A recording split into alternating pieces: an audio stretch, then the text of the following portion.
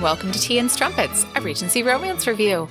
I'm Zoe, and I'm here by myself because we are starting something new, and today is the first episode of that. We are calling these our On-dits, and I'm very sorry I smiled as I said it because I'm so nervous to be saying a French word incorrectly many times, as I'm sure I shall. But these are going to be little mini-sodes that are going to give Kelsey and I the opportunity to share more things with you guys. We have so much we want to talk about, but we simply don't have enough time in our lives right now to edit full episodes and really do that. So this is a way that we can share that still with you and hopefully give you some more awesome recommendations in between our full reviews. So in these On-dits, which I'm going to be so afraid of saying every single time for a while now, you are going to get 3-ish kind of recommendations, thoughts, suggestions of books, podcast adjacent things that we think that are wonderful and we want to share with you. So first, I'm going to talk a little bit about how we named these episodes On-dits. The actual translation from French to English of the word On-dit is one says. And the definition of an On-dit is a piece of gossip, a vague rumor, or a report. And if you've read a Regency or Victorian romance, you have probably seen this on the page. It is spelled O-N, usually dash, D-I-T. So Kelsey and I were like, oh, perfect. Like a piece of gossip, like a little on-dit.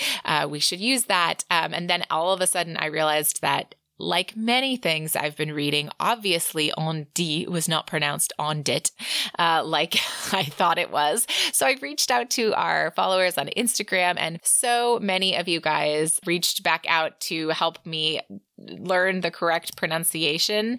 Especially, I want to give thanks to Leonie. I hope that's how I pronounce your name. Now I'm curious if I'm getting the emphasis wrong. So my apologies, Leonie. So she sent me a voice note, which helped me know how to pronounce it properly. So again, thank you. It looks like she has an accent over her E. So I'm going to say Leonie. And I'm so sorry if I've gotten it wrong 2 ways now. Please correct me. I would love to know. And so thank you everyone who reached out. It was actually hilarious because I had 2 people who were French Canadians who phonetically wrote it very differently. And so obviously bear with me as we fall into the way that I am going to probably continue to pronounce it over time. Anyhow, on to the content. This one's going to be a little bit longer than our usual format because I have been rambling about what these are. But let's get into it. So today I want to share with you a couple of things. And the first thing is a book. And this is, I think, my favorite book of 2023 so far. And it was just wonderful. And is it going to surprise anyone that it's a Julianne Long book? I have been enjoying her Palace of Rogues series, but this one is definitely by far and away my favorite. It is number 5 in the Palace of Rogues. It's You Were Made to Be Mine. And it came out, I think, last year, and I just hadn't gotten to it yet. And man, it was just brilliant. Again, I had been reading a lot of other books, and Julianne Long just has such a way with her words and her cadence. And she really just beautifully conveys emotion with such nuance on the page. And of course, the book is interspersed with her signature humor, and I was smiling from ear to ear, and it was just a joy to read. So this was my first full 5-star read of 2023, and I think you all should pick up You Were Made to Be Mine.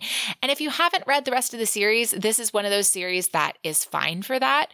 It takes place in kind of a boarding house, and so each person is potentially introduced in the book beforehand, but maybe not both of them. And this one definitely feels a little bit like it's its own little capsule. So I highly recommend reading this book. I loved it.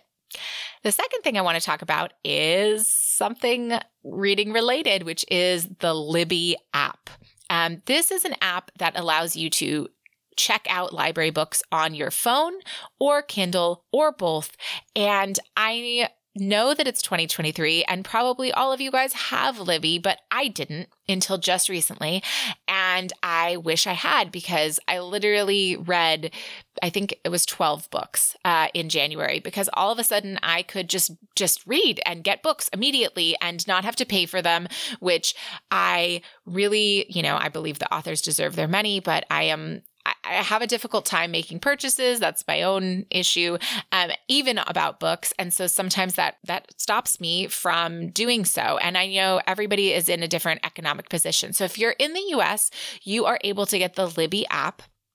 And if you don't have a library card, don't fear, because they'll get you one on the app right there. So within 30 seconds, all of a sudden, I was reading a book right then. And it's been wonderful. And I've just devoured a ton of books that way. And I'm just so glad that I have it, because it gives me the opportunity to read even more. So if you are not in the US, I'm sorry about that. But if you are in another country and your country has something similar with your library system, please let me know and I will let our listeners know. You can email us that at romancepod@gmail.com. Finally, though, whatever country you're in, the next thing I want to tell you guys about is something that you cannot get at the library, nor can you get it on Amazon or Nook or any other book buying app, because the only way to get these books is by signing up for the author's email subscription list. And these are In Which Margot Halifax Earns Her Shocking Reputation and In Which Matilda Halifax Learns the Value of Restraint. And these are two novellas by Alexandra Vasti. And I kept seeing these on Goodreads and online that people were saying they were great. Well, the first one, because the second one hadn't come out yet, but I couldn't figure out where to buy them. I kept trying, and it turns out you can only get them through the author's email subscription list. And I loved them both. They are little novellas. They are cute. They are funny. They are steamy. They are extremely well written. And I am very excited for Alexandra Vasti's first full release, which is going to be coming out in 2024. Now, the reason that these are only available through her email list, I don't really know why the first one was that way, but it worked for her. And the second one, she ended up just giving away for free through her email list because she got signed for another series of books through St. Martin's Press, and she had a non-compete. So the way that she could non-compete was to just simply give away the novella for free.